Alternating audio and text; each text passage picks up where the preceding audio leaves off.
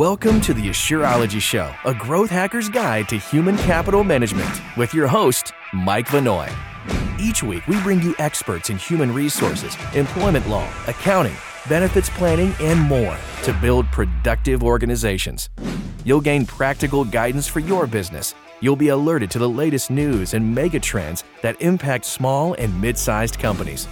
We'll give you the hands-on information you need to stay compliant with ever-changing employment laws, the strategies you need to win the war for talent, and much more, so you can focus on what you do best, growing your business. Enjoy the show.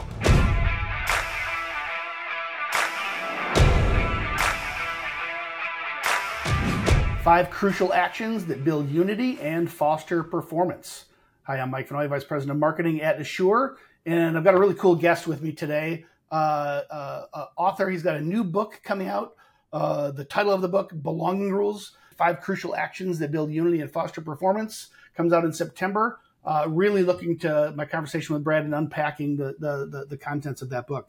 So as an introduction, Brad is a leading business consultant, creative strategist, executive coach, and trusted counselor to CEOs, board chairs, and top corporate management for high-profile organizations, including numerous Fortune 100 companies and leading nonprofits. His unique insights and original approach to effecting a human approach to sustainable organization change have impacted top businesses, leading universities, professional sports franchises, and cause-based organizations. He's an expert in creating spaces and leadership capacity for belonging and inclusion. Brad is sought after as an authority and innovative thinker on matters of organizational change, belonging, and complexity in leadership. He's the best-selling author of Leading Clarity, the breakthrough strategy to unleash people, profit, and performance. And I already talked about his new book, Belonging Rules, the Five Crucial Actions that Build Unity and Foster Performance. Brad, welcome to the show. Thanks for having me. I'm excited to have a conversation with you. So much of what we talk about on this weekly show has to do with compliance and so much of the, dare I say, the harder side, the black and white side of HR, right? So our audience is entrepreneurs, small business owners, executives at mid-sized companies. In the war for talent has hit Main Street. That used to be a concept. You know, the phrase was coined by a McKinsey consultant 23, 24 years ago now. But really finding and keeping, developing talent is so crucial to small businesses now, right? As the available workforce has flattened out. And I think getting the most from our people and building great teams is, to me, it's the coolest part of HR, right? So really looking forward to your thoughts here. Can you maybe start out, when you talk about building unity in an organization, what is it that you even mean by building unity? And title of your first book, Clarity. What does that even mean? So, when I think about building unity in organizations, it starts with a premise, and the premise is that organizations are made up of people. There's so much in today's environment where we are focused on technology and all the things around the people. But our whole business and our whole approach really centers on the human part of business, the human change in business. And one of the big kind of needs in organizations, one of the big changes in organization is this idea of there needs to be unity. The world around us is fractured. And we know that if we bring the outside world into our organizations, we're not going to perform as well as we could or should or need to perform. And so when we talk about unity, it really kind of gets down to this very fundamental human need. There's a human need for people to belong, to be connected with other people. The COVID brought us apart. So there's an intentionality that is required to bring people together. What we do a lot of research in this area around unity, around belonging, and 9 out of 10 employees believe that this concept is really, really important to them. And think about that. 90% of our people believe that belonging and feeling connected to something that's bigger than themselves is what is driving them. And so it drives engagement, it drives performance, it drives commitment, it drives satisfaction. And we'll get into this a little bit later, but one of the big findings of our study, and we talk about unity and we talk about belonging and these concepts, is that people are willing to be paid less to be part of an organization that has higher belonging. And so it's a little bit counterintuitive, and for some it feels soft, but it really is not soft at all. It's the foundation of business today. Yeah, you know what? It's interesting because I was going to ask you a question using some of those same words. It's like, on one hand, unity feels like kind of touchy-feely, soft stuff. But at the end of the day, I mean, I'm an entrepreneur many times over myself, aside from working at Assure.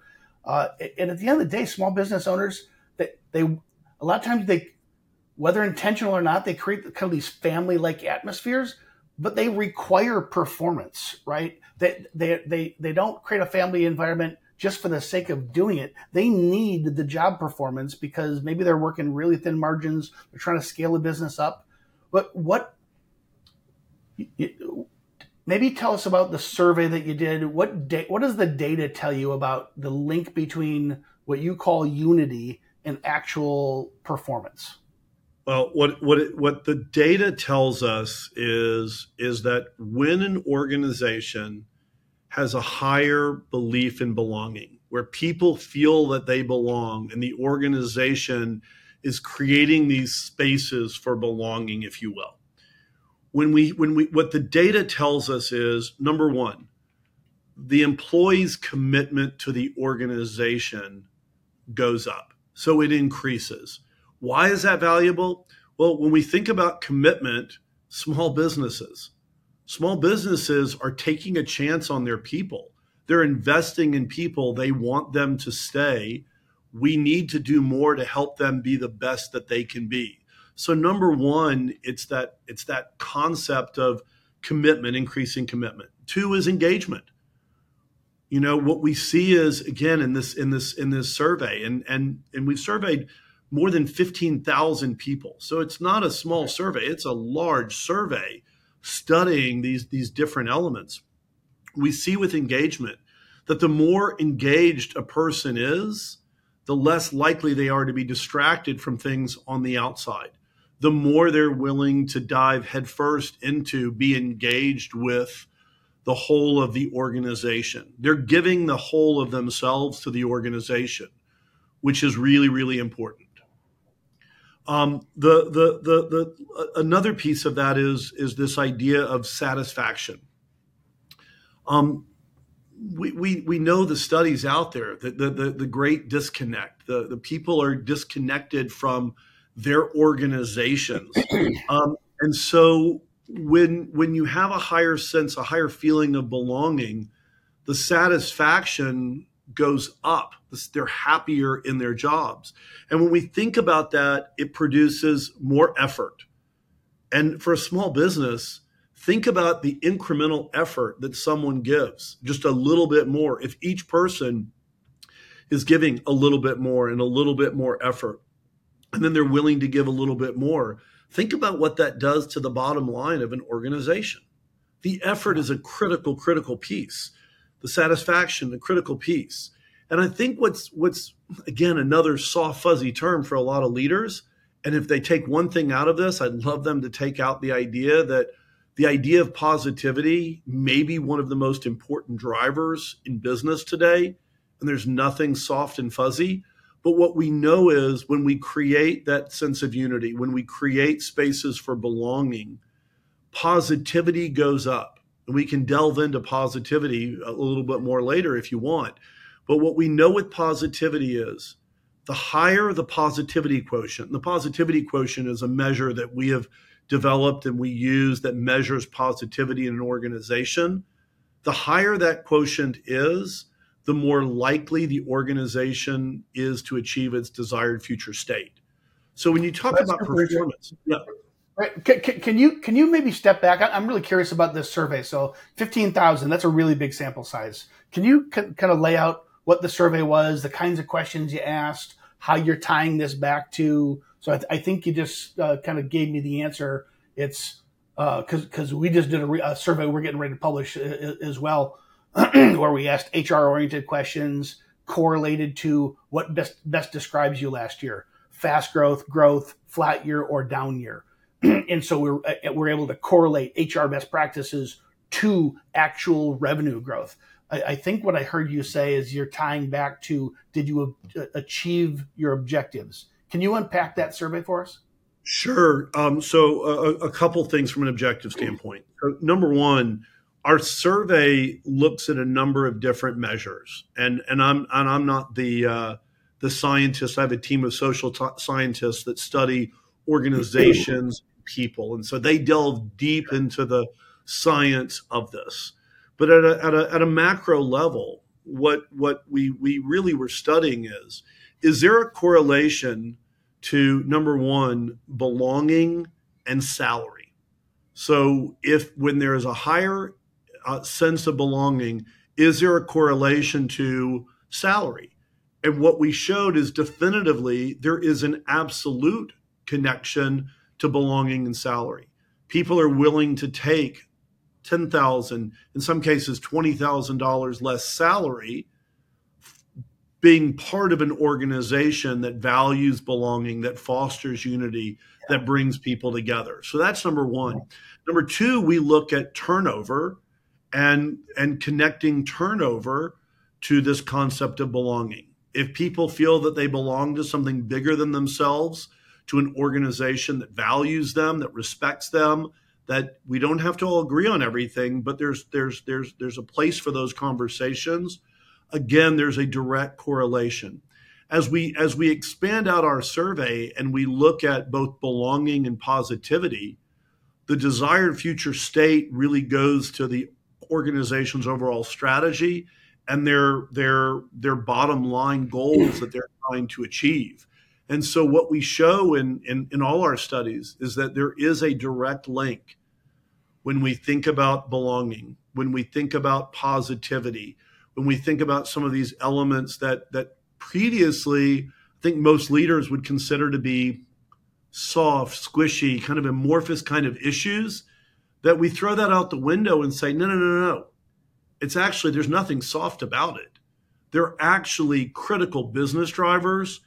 And in some cases, what we show is that employees value them more than strategy. When we compare belonging to strategy and to some of the other more traditional business tools, belonging comes out on top. And so what do you say to the small business owner who says, okay, if I'm running a rocket company designed to get people to the moon, to Mars, I can get people to hop on that mission and break, commute 3 hours one way and work 90 hours a week because they want to be part of this mission of getting somebody on the moon, right?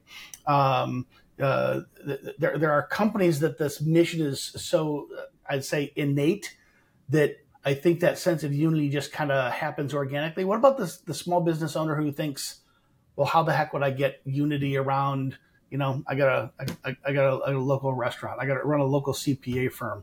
I mean, I do taxes. Taxes are taxes. How do you, especially in a small business context, how do you create unity in vision, in commonness for, you wrote down to develop this positivity quotient? So I think there's a lot of ways. Number one, in the rocket example, people get excited about the big mission. But when we're in our work day after day after day after day, sometimes the mission gets pushed off to the side. Why we do what we do gets pushed off to the side. And it still comes back to the same concepts. It's still about the people who are bringing that to life. When I think about the accounting firm, when I think about the small firms, it's made up of people who you've chosen to be part of your organization. They've chosen to be part of your organization. And to me, the opportunity is to go back to that same idea.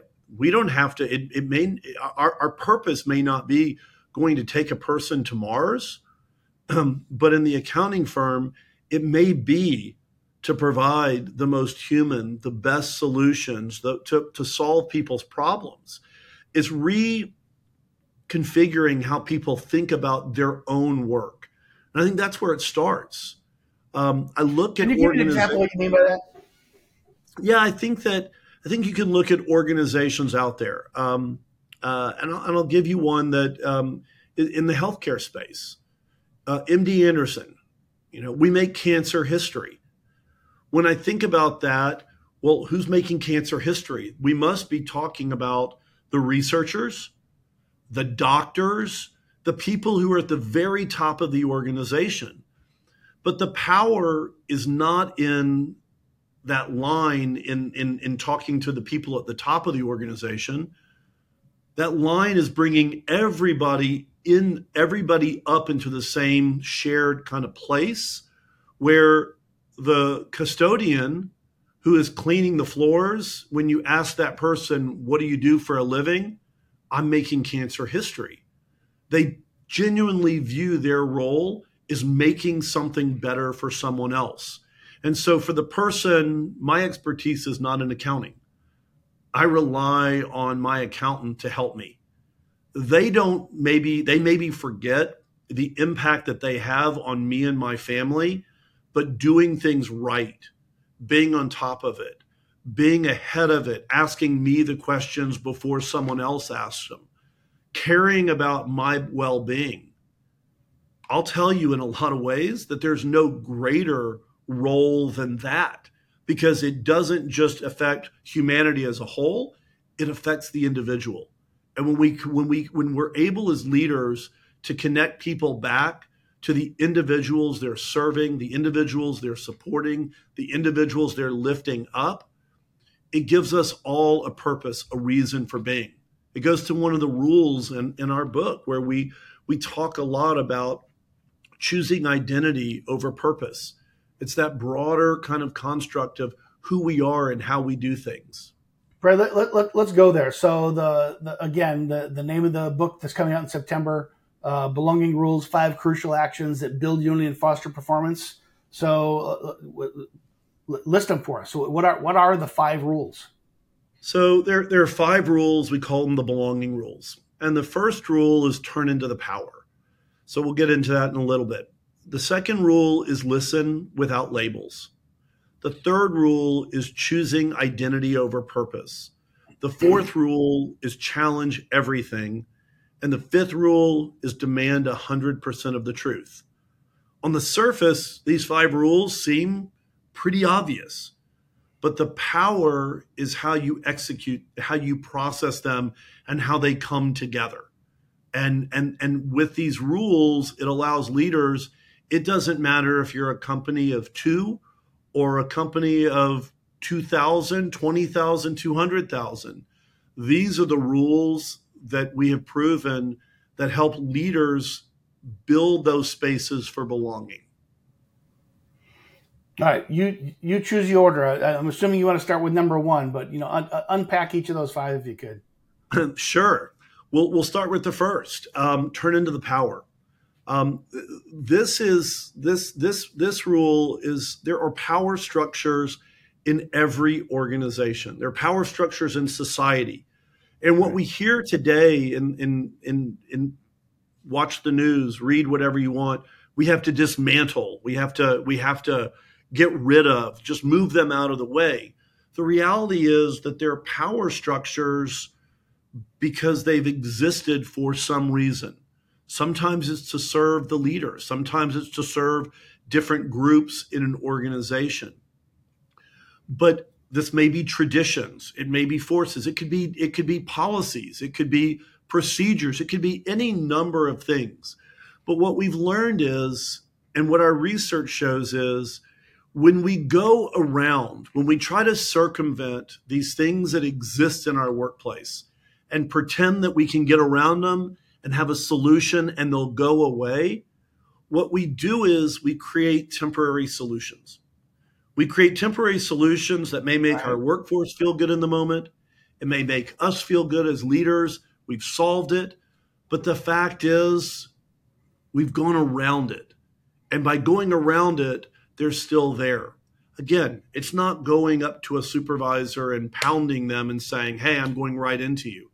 Instead, it's identifying, it's understanding what are the things that are in our pathway to achieve something different, to navigate a problem, having the ability, the willingness to go into it head first in a respectful way, to have conversation, but not to pretend that we can move them, not to pretend that we can go around them, but to begin to have the real dialogue, to have the real conversations, which gets into some of the other rules. So it's going through my head. I'm just envisioning this playing out. I'm sure you've had it in your career, Brad. So you started out as, maybe an individual contributor role at a company, and it's like, boy, when I get to that job, I'm going to do it this way because from your vantage point, what they're doing looks so stupid, or it looks like it may be simply the exercise of power.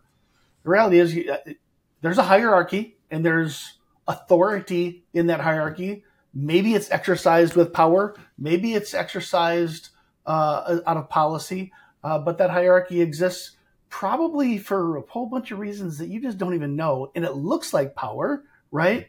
And so what's going through my head as you're saying, it's like when you all of a sudden you get promoted, it's like, oh, wait a minute. Those people actually weren't stupid. This is the reason they were doing what they were doing, right? And the same thing happens probably about as high as you go. So maybe can you give an example of what that might look like to turn into the power? I really like that phrase.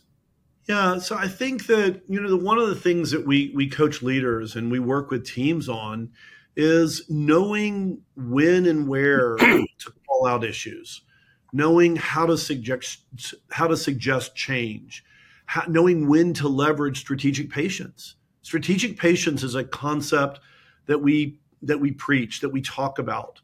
And strategic patience is understanding there is a sequencing, there's a natural sequencing. Sometimes when we know we're going as leaders, we have a set direction. It's being patient and knowing that our time is going to come to challenge something and to challenge it with a louder voice or a different voice. But turning to the power for an organization and a leader is just a willingness to understand where those structures, where those impediments are. Sometimes they're real and sometimes they're perceived. And sometimes leaders don't really see what the workforce is experiencing. We think we do, but we were there years ago, and what we know is everything's changed. So how do we think about allowing people to come into a conversation? Sometimes that's asking questions. Sometimes that's just being the human leader and going into it and having the conversations to understand what are the impediments, what are the roadblocks that are in the way of people performing at their best. And so that's what Turn into the Power is all about. There are things that society will tell us all the time, signs we see on the roads, stay out, beware, beware. They're telling us, stay out. What are those things in our organizations, no matter how big or small, no matter what the circumstances are? And sometimes they're driven by society and societal needs. Sometimes they're driven by our own organizations and the different policies and procedures that we put in place that create these barriers. Yeah, right. All right. Rule number 2, listen without labels. What does that mean? So listen without labels is hearing what is spoken without judgment, while at the same time engaging kind of the unspoken with humanity and heart. And so this is about really listening. This is about listening. What happens is we intuitively hear what someone says, and we are so preoccupied with having to have a response, having to have an answer, that we immediately bucket, okay, what they said here, and I can put a label on it. And the second that we begin to put labels on things, we diminish what someone else is saying, what they're feeling, what they're experiencing. And when we allow the conversation take hold, when we actively listen, when we listen to what someone is saying and giving ourselves the ability to listen to what they're not saying, what we see in organizations is there is a growing, and I mean a significantly growing level of an imbalance of fear and trust in organizations. And this is of all size organizations. So that idea of psychological safety there is at a real challenge. Part of that is our employees, our workforce are sometimes afraid to say what they really think. And so sometimes we as leaders need to listen without labels and not bucket what people are saying and overly simplify what they're saying and saying, okay, I got it. They fall into this group. Well, they're disenfranchised. Oh, well, they're the extremist. Oh, well, they're just the middle.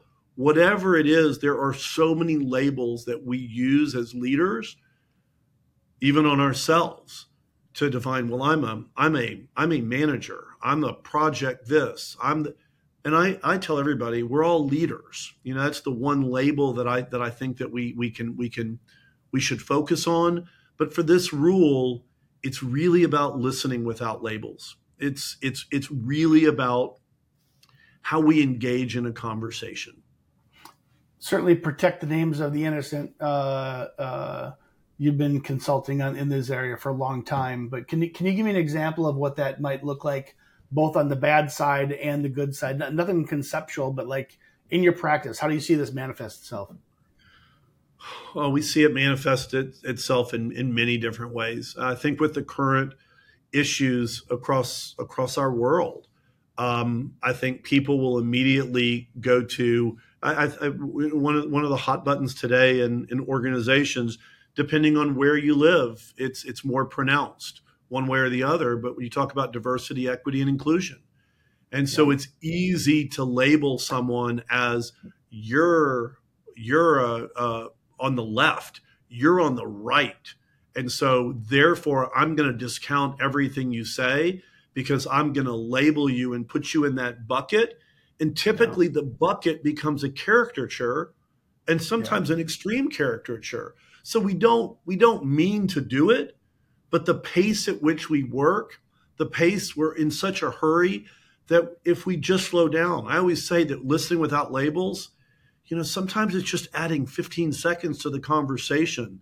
Sometimes it's just asking that one more question to someone to really understand what they're saying and not be so quick to overly simplify what they're trying to say.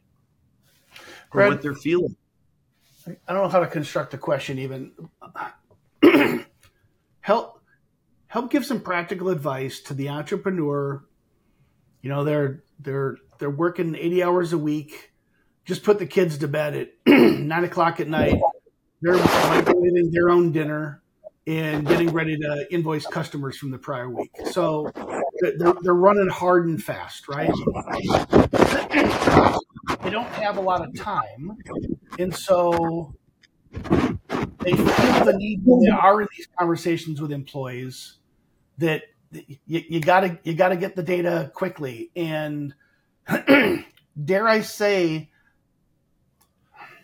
I mean, as a manager of people for many, many years, sometimes you do have to cut the employee off because you do know the end game. You've heard the data points, you've witnessed what they've done, and you kind of need to cut to the chase because otherwise you're never going to get anything done. At the same time, intellectually, I agree with everything you just said, right?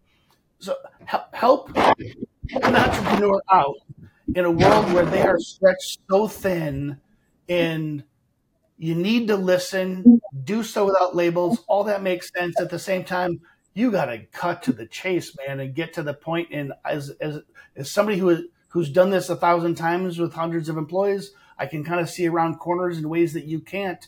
I think I know the answers. Maybe I don't. What's your guidance there?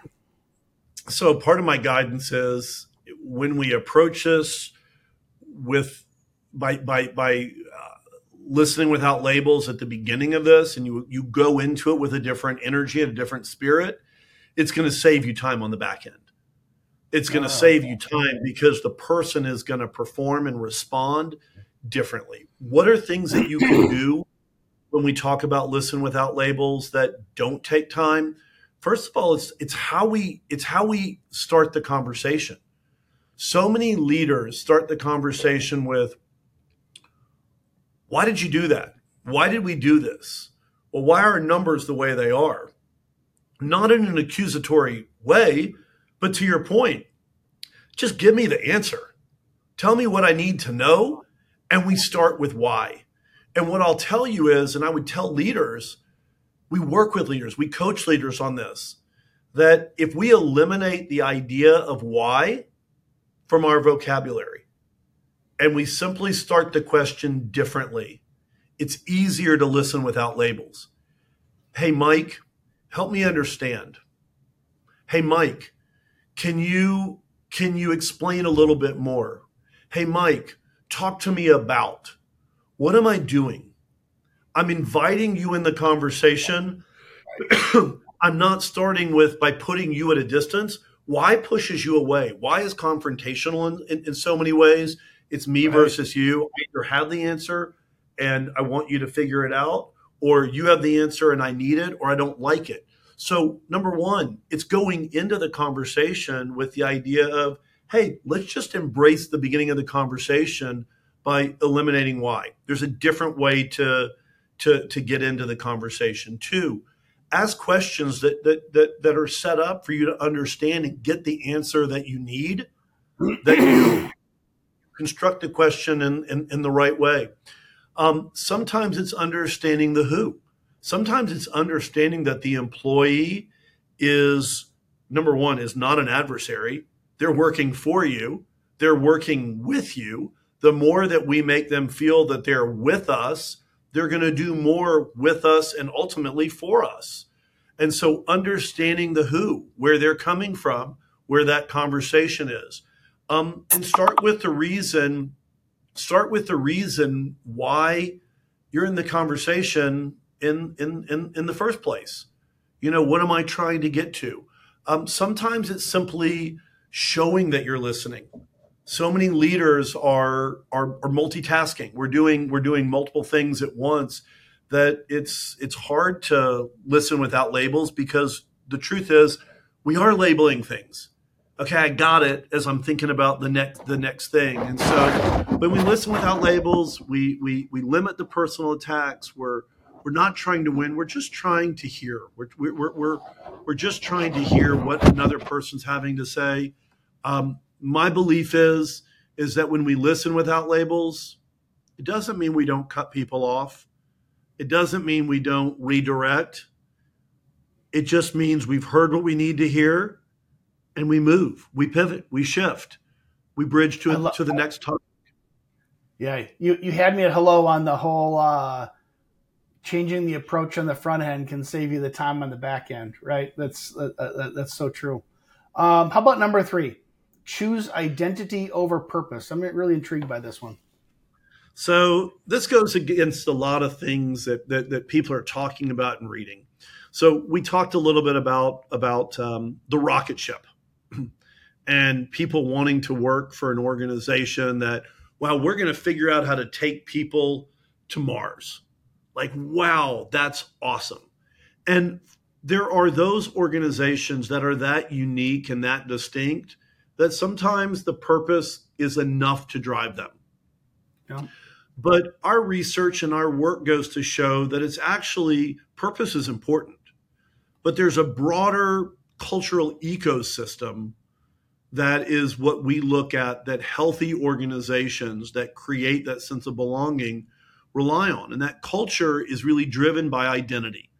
And so when we talk about that ecosystem that makes up what it means to have that identity, identity is not about the individual identities. We bring who we are to work, but we're part of a larger organization. Again, it doesn't matter how many people, but it's more than us. And so we talk about identity from an organizational perspective. And so that really goes to how we think about the purpose, how we think about our characteristics, how we think about our values. And I include kind of behavioral competencies in that create that cultural ecosystem that make up what we talk about as identity. And so often today, leaders go with, here's my 5 values. Here are my values. And they tend to be one-word values. Oh, we value honor. We value integrity. We're family. Okay. That doesn't create a sense of belonging. What all the research shows is that the values built out, and we talk about it as humanized values, 2 or 3 words that make up each value. The characteristics, things that were true, are true, must be true. What differentiates our organization? It creates this whole ecosystem that creates an identity. And when we create the identity of an organization, regardless of who we are and what we bring, we have a place that we fit. So we want to create that very intentional space, no matter the size of the organization, of this is what we share. This is what we have in common. This is what we aspire to. And that's what this rule is all about. It's saying purpose is important, but purpose disaggregated from values and behaviors and characteristics aren't enough. And the example I can give you, we do a lot of work with professional sports teams, with collegiate sports teams. And take the professional sports teams as an example. Professional sports teams, the purpose is often very similar. It's noble, it's lofty. We want to win championships. I mean, that's why we're in business. We want to win championships. So if you take the NFL, the National Football League, and you have 32 teams that have similar purpose statements of to win championships. There's one champion every year. So what makes a team in one city different from another and another and another? Some people can say, well, it's the owner. Some people can say it's the uniform. Some people can say it's whatever it is. At the end of the day, it's the unique identities that those teams have formed and the spaces that they create to attract, to retain, and to build people in the organization. Can you paint a picture of what that might look like? Because I hear, SpaceX, we'll get to Mars, Sistine Chapel. I'm building. I'm not a bricklayer. I'm building a temple to God. I can't remember the name of the firm you mentioned, but making cancer history, right? So those are purposes. Purposes are good. What would be an example of a firm who chose identity over purpose? What would be an example? Oh gosh, there are so many organizations that we work with that they all choose they all choose identity over purpose. I'm trying to think of an example that's outside of our client base that I could say, hey, this is a great example of an organization that looks like they've chosen identity over purpose. You know, I guess you could take a Nike. You know, there's a clear purpose of why they exist, and they exist for the everyday athlete. And the characteristics, whether you're shopping online, the characteristics, whether you're in a store, whether you're experiencing their product, is all linked back to what you've seen from Nike historically. Where they are today is likely where they're going to be tomorrow. There's a consistency that runs through that organization. in terms of, and you experience it all across.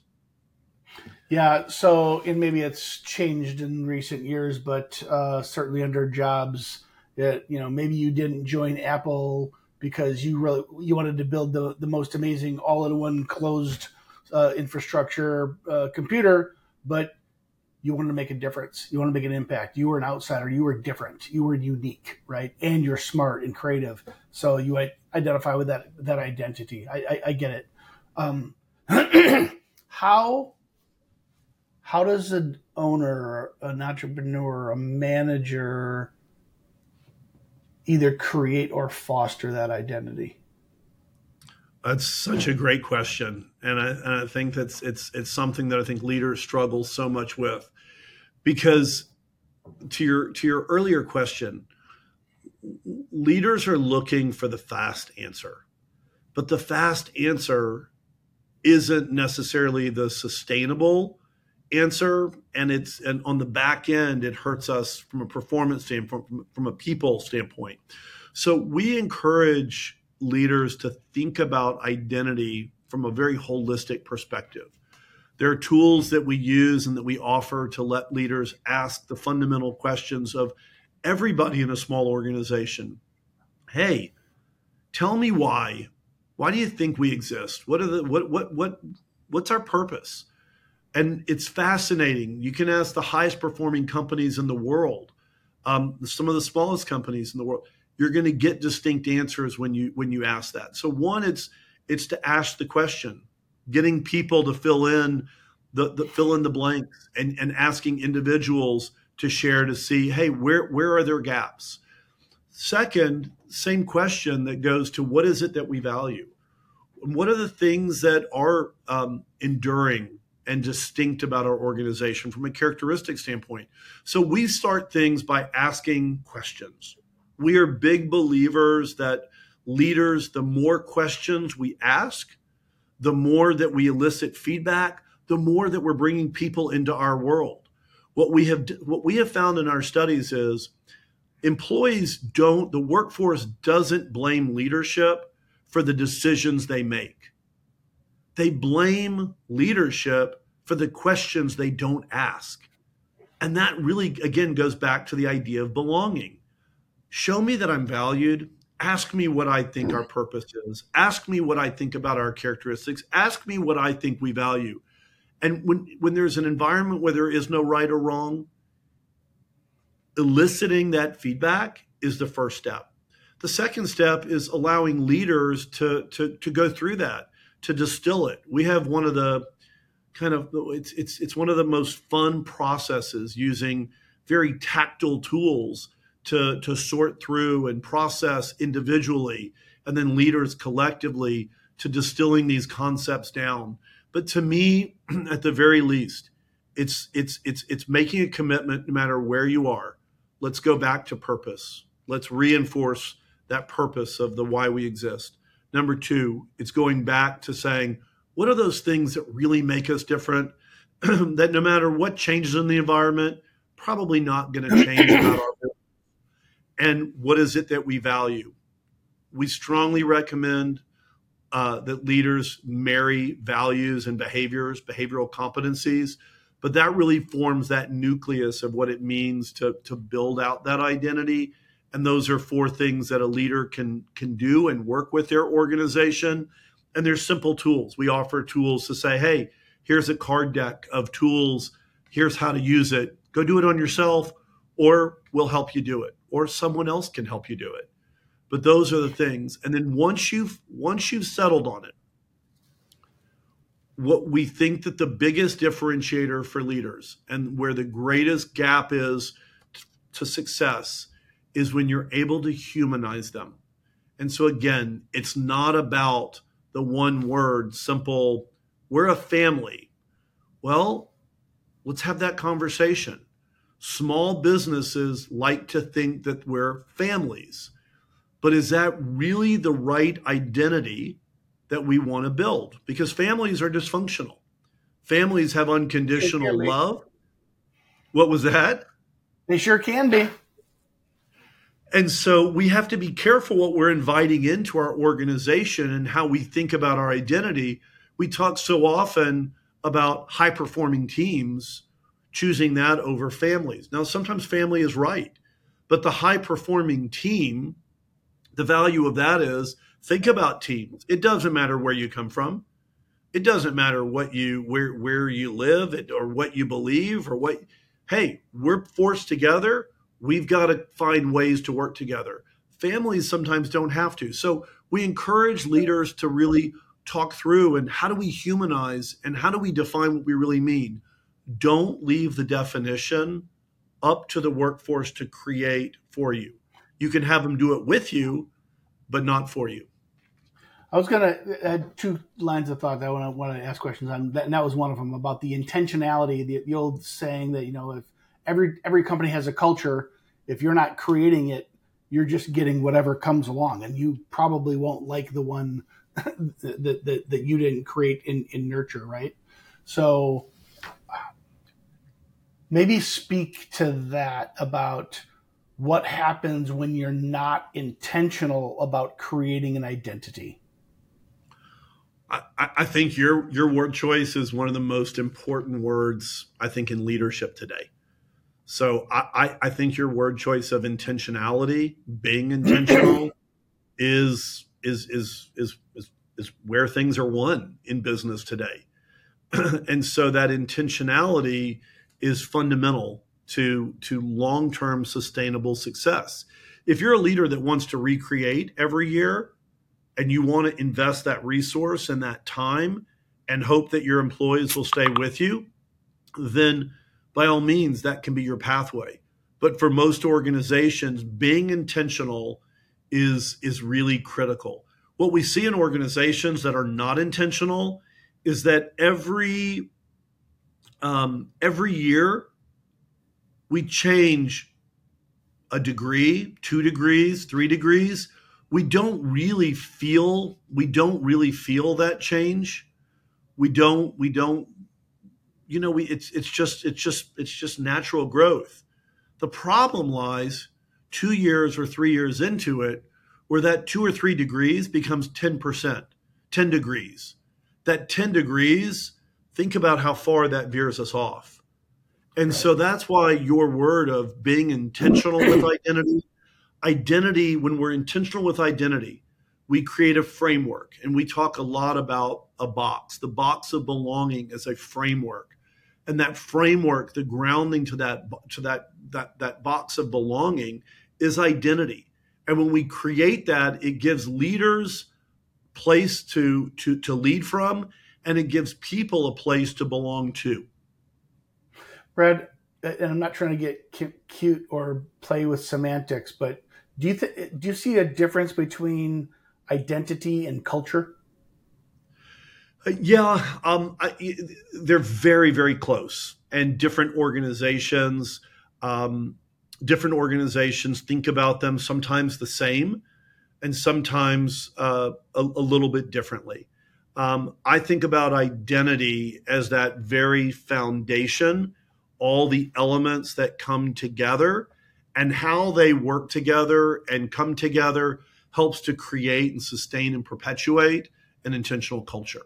So I think that's why identity is so critical, because it defines all the elements of our belief system, our DNA, that helps to inform, protect, and guide that culture. So from your frame of reference, and I think that makes a lot of sense, the identity is almost this axiomatic centered definition. Culture is how that manifests. Am I saying that right? Yeah, I think that works. And for some people, they want to simplify it and say, "Hey, I'm just focused on identity, and the terms mean the same." But I think, yeah, exactly the way you described it is how a lot of organizations think about identity and culture. Yeah. Okay, let's move to number 3. Number 4. Challenge everything. Challenge everything. Now, are you talking to employees, to managers, senior managers, mid-level managers? I'm assuming the answer is all the above, but that starts getting pretty complex pretty fast. it gets complex fast. But, we think about challenging everything as how do we create an environment for inquiry that's free of conflict, that's kind of, as we talk about, devoid of oppositional energy, and really to create a space that's driven by kind of this spirit of curiosity. All right. And so challenging everything really goes to this belief system that we have, and this rule that so many organizations shut out any kind of opposition. They don't want to hear the question. And again, from a long-term employee happiness and sustainability, it doesn't work. The workforce is changing. And so this idea of challenging everything with respect, we never believe that you challenge and I'm just in your face to do it. But challenge is important. I challenge everything. Now, I'm the leader of my organization. People can sometimes be uncomfortable, but I will challenge the output every time. I will challenge our fundamental beliefs every time. Why? Because I always believe there's a greater solution. There's a greater answer. And I don't believe that I have it or we have it, but together with that challenge, we're able to get somewhere we didn't even know that's possible. It's what's interesting with this idea of challenging everything is so many organizations confuse this concept, and they think of challenge and conflict inside an organization as one and the same. Right. And they are completely and totally separate concepts. With conflict in organizations is destructive. It goes against that identity inside an organization. It starts to peel away. When there is conflict, the two different sides are coming at it. One has to win, and one will ultimately lose or never admit that they're losing and continue to buck each other. And so the idea of conflict is unhealthy. We're not looking for the conflict. What we are looking for is for the challenge in an organization, and for challenge to be part of that identity, part of that culture, that whatever we achieve is good, but there's something more. How do we challenge each other to go farther?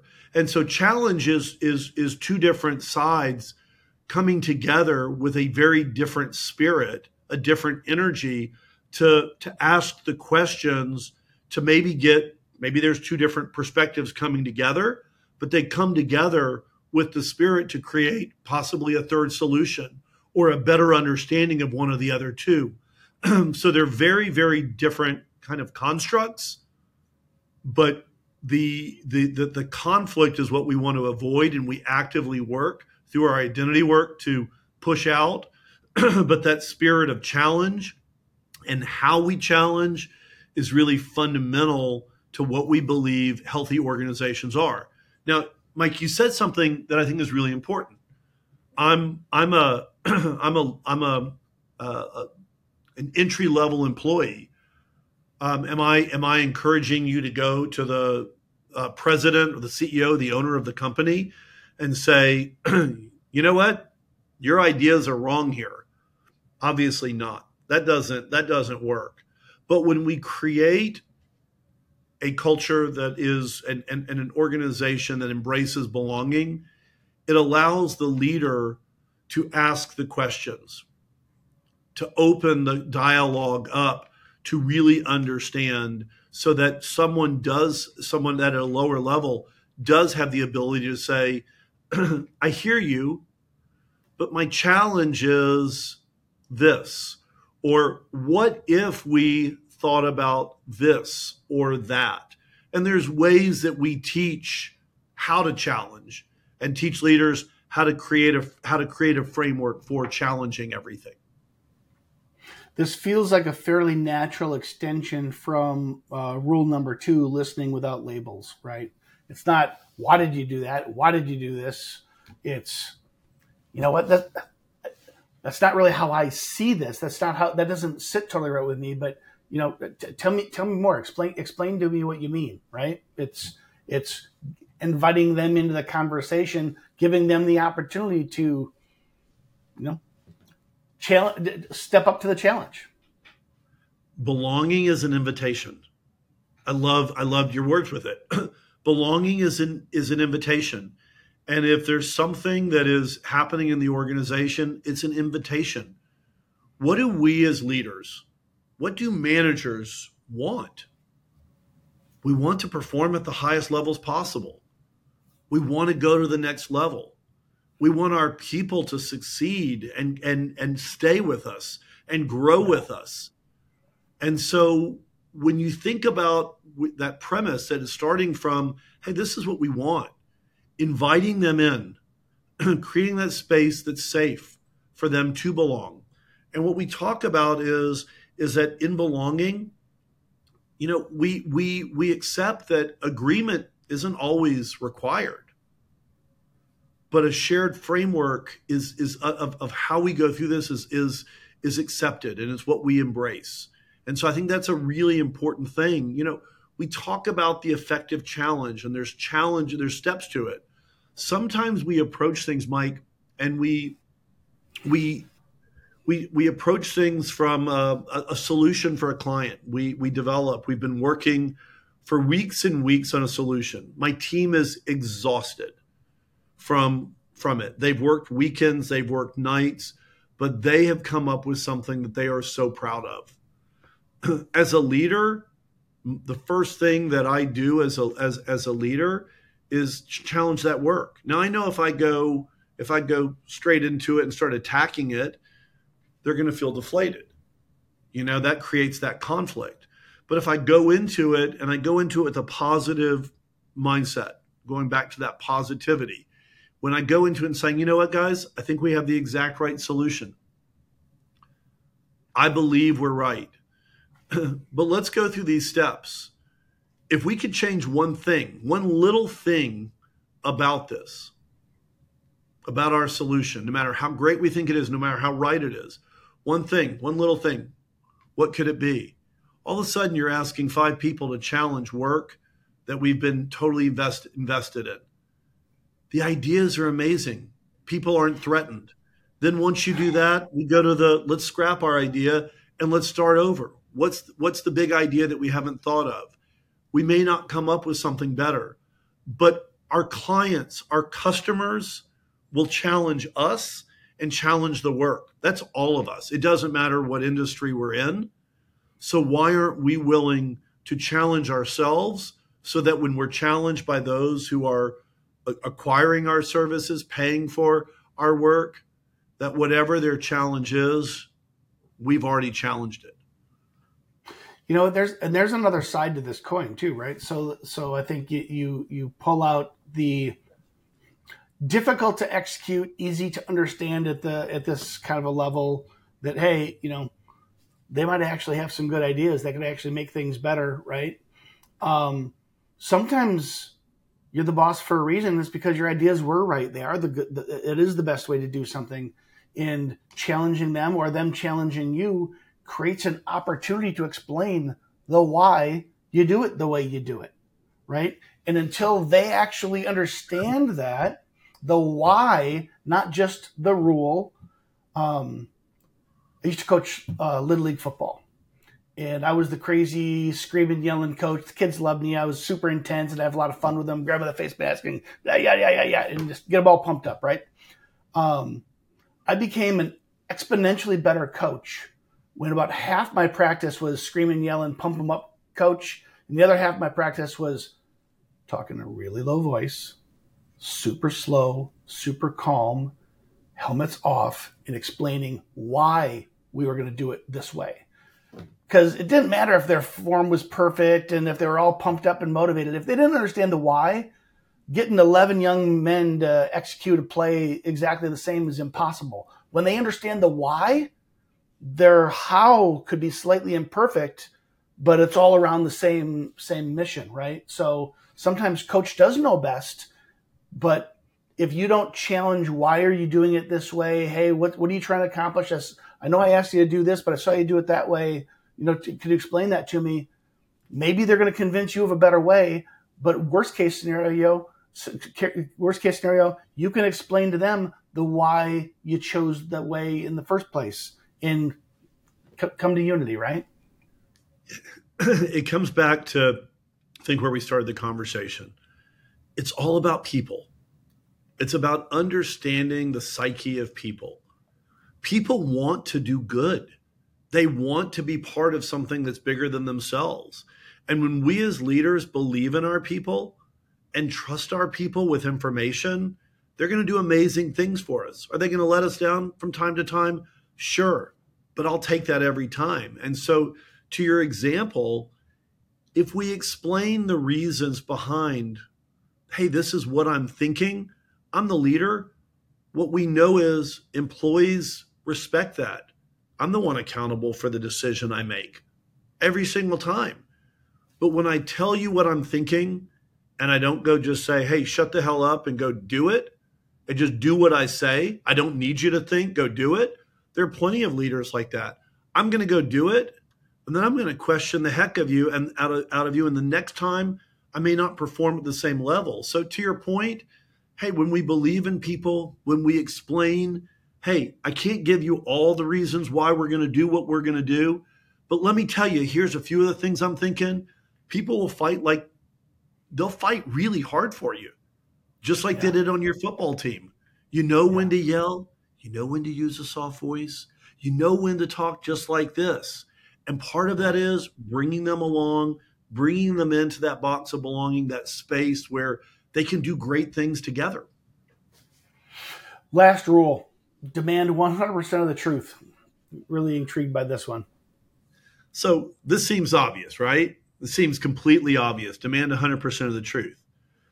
But in our work, and our work takes us all over the country and all over the world, what we have found is the majority of organizations build their futures on something far less than 100% of the truth.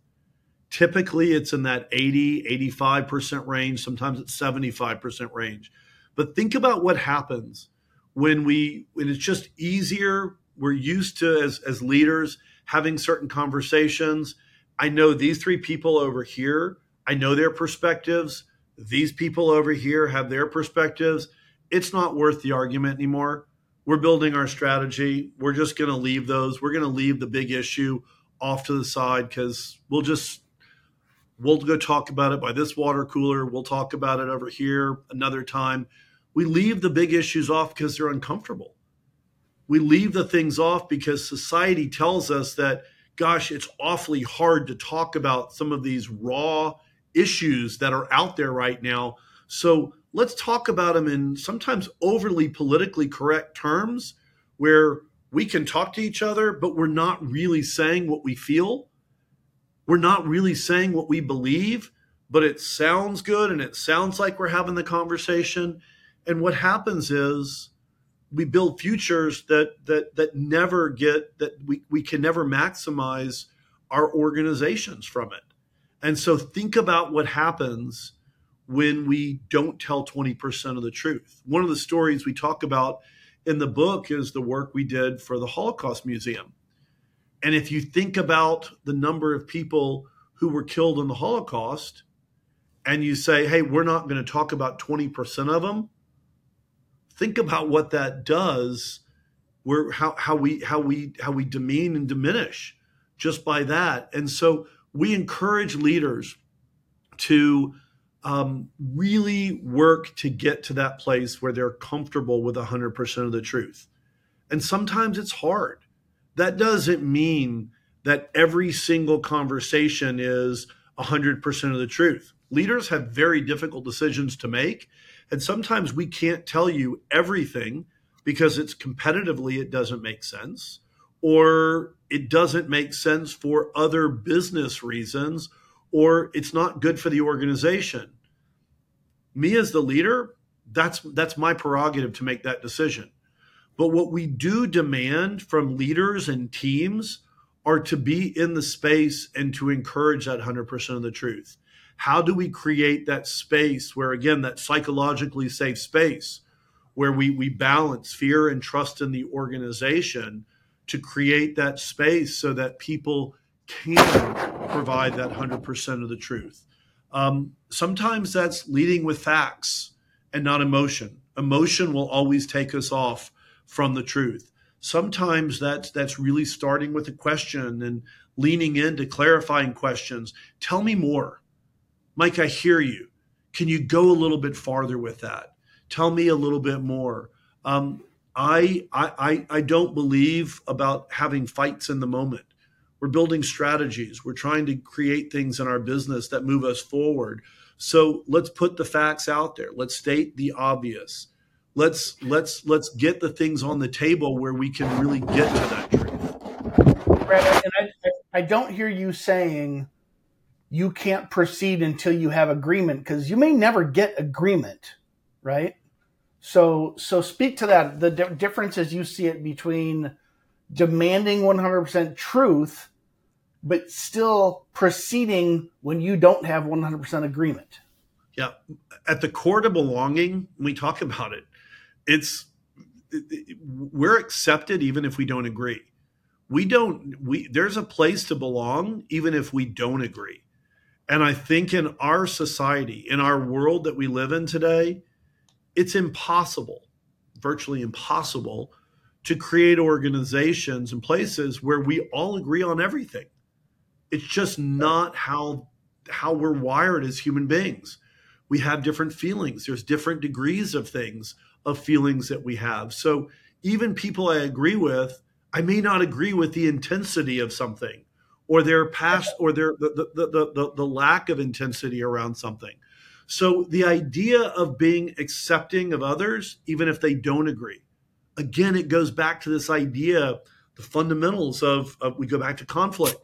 One of the greatest conflicts is this idea of winning and losing. I have to win. You have to lose. Or, and so when we talk about the truth, when we put the truth out there, we don't have to accept it. We don't have to all agree to it. We try to start with the facts. These are the facts. This is everything that is knowable, and not get to a place where it's that binary win-lose. Let's just go to the information, because you're exactly right. We're sometimes we're not going to agree. That's okay. The leader has to make that decision, explain the rationale behind it. But if we have 100% of the truth, people are more willing to accept the outcome, even if they don't agree with it. So it's acceptance over agreement. Yeah, I agree. And that was not an intentional pun. All right. Let's wrap on one last topic. So we went through the 5 rules. Encourage everybody to download or listen to and purchase a reading book in September when it comes out. You talk in your past book and in other speeches around being more human and being more of a human leader. What do you mean by that? And how does that kind of encompass all of these other rules we're talking about? So I think that the human leader is a person who leads with empathy. They have an understanding. They have an open mind. They accept differences. They're not closed off. I think the human leader is someone who celebrates difference as a source of strength. They use difference as a way to propel innovation. A human leader understands that it's people. We're hearing so much information today about, AI, and this can do it faster and better and all that things. The fact is, when we're a human leader, we are understanding where people are, what they need. We understand that one of the needs that they have is, again, that need for belonging. So when we talk about being human, a human leader, it's how do we facilitate open conversations? How do we promote a more kind of inclusive form of leadership? How do we bring people together with different ideas, accepting the fact that we're not going to go back to that last conversation? We're not going to all agree. but there's a space to have that conversation. A human leader creates a space where there is the challenge is part of it, and challenge is viewed as healthy. A human leader creates a space where 100% of the truth and the effective challenge are parts of who we are. So it really is it's accepting that people are different. It's accepting that people have different needs and wants and dreams and trying to accommodate them. I learned something many years ago from a project we did with Warren Buffett. And we were talking, and Warren Buffett said, we were talking about his annual report. And he said, I'm not going to have someone write my annual report. It's my annual report. And I said, yeah, but a lot of leaders want to do their own reports. And he said, well, here's the one thing I would tell them. It's what piece of advice that I love. And it goes to that humanity. He said, I write every letter by saying, dear, and the blank instead of dear employees is dear. He puts in his sister's name, his mother's name, and he writes it. And the tone changes when you write something, when you talk to somebody that you're envisioning that it's my friend, it's my family, it's my sister. If I'm talking to them in a certain way, I'm not doing the corporate mumbo jumbo, trying to be smarter than everybody. I'm already the leader. They already know my place. But when I try to genuinely connect with them through my words, and so whether it's with a memo, whether it's how I talk to people, sometimes it's talking to a workforce and having a conversation with the workforce, and sometimes imagining that your family is sitting on the front row of that. And so I'm talking to them in a more human way. So I think there's so many different ways to understand. I think it goes back to our rules, is that when we listen without labels, there's a more human element. When we think about the identity, choosing identity over purpose, it's really about that DNA, that human DNA that kind of forms our organization. When we allow people to challenge everything, that's about being human. When we demand 100% of the truth, even if we don't agree, but we can still have a place to belong, I think it goes back to what it means to be that human leader. Brad, as you're talking through that, I thought about empathy, and I think that you just hit on the nail on the head. And again, just like we talked about in rule number 5, demanding 100% of the truth, you're not demanding 100% agreement. When you start with empathy, that doesn't mean you think everyone's right.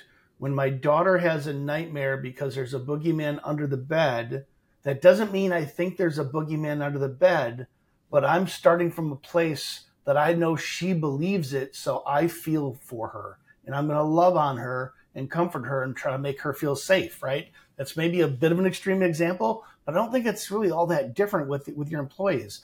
It might not be, it'll be more sophisticated than boogeymen under the bed. It's going to be the process who does this, or the customer who said that, or the product that isn't capable of doing X, Y, or Z, right?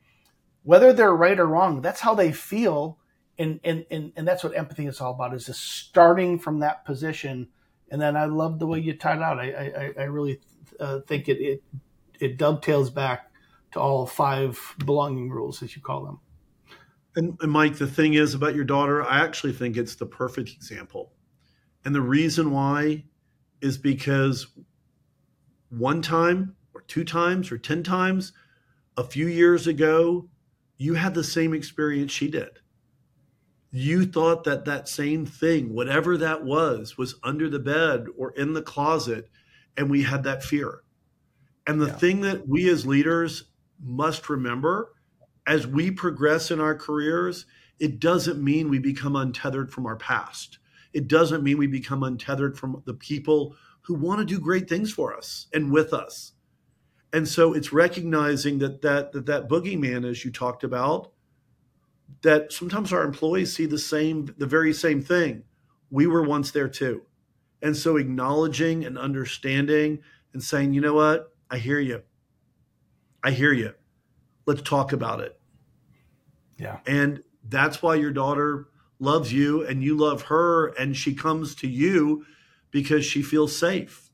to do that. And that's what we got to do again with our employees, especially post all the crazy times that we've been through over the last 3, 4, 5 years. Yeah, no doubt. Brad, I think that's a perfect place to stop. Really enjoyed our conversation. Very much looking forward to the book. To everyone else, thanks for joining us today. I opened with this topic. The war for talent has hit Main Street, right? We are all unemployment's, I think the last jobs reports were sitting at 3.4%. We're all looking for great people. And the greatest travesty is when we bring people on and we don't develop them, nurture them, and retain them. And if people don't feel like they're a place that they belong and are part of that identity, they're going to vote with their feet. And Brad, you hit it at the top. It might not be leaving for more money. They're going to go someplace that they feel like they belong, right? That is a fit for them. And so I think maybe today we started on some hard stuff, productivity, turnover rates. It might feel like soft stuff, but this is the hardest hitting stuff, I think, in HR. So really appreciate you, Brad, the information and our conversation. And until next week, I will see y'all. Thank you. At Assure, we build human capital management software and services that help 90,000 companies like yours attract, develop, and retain great people. Our low upfront cost and affordable subscription model allow you to save cash to invest in things that drive growth, not overhead. To learn more about how Assure can help you claim up to $26,000 per employee with the Employee Retention Tax Credit, automate your payroll, and build productive teams that are compliant with ever-changing HR laws, visit AssureSoftware.com.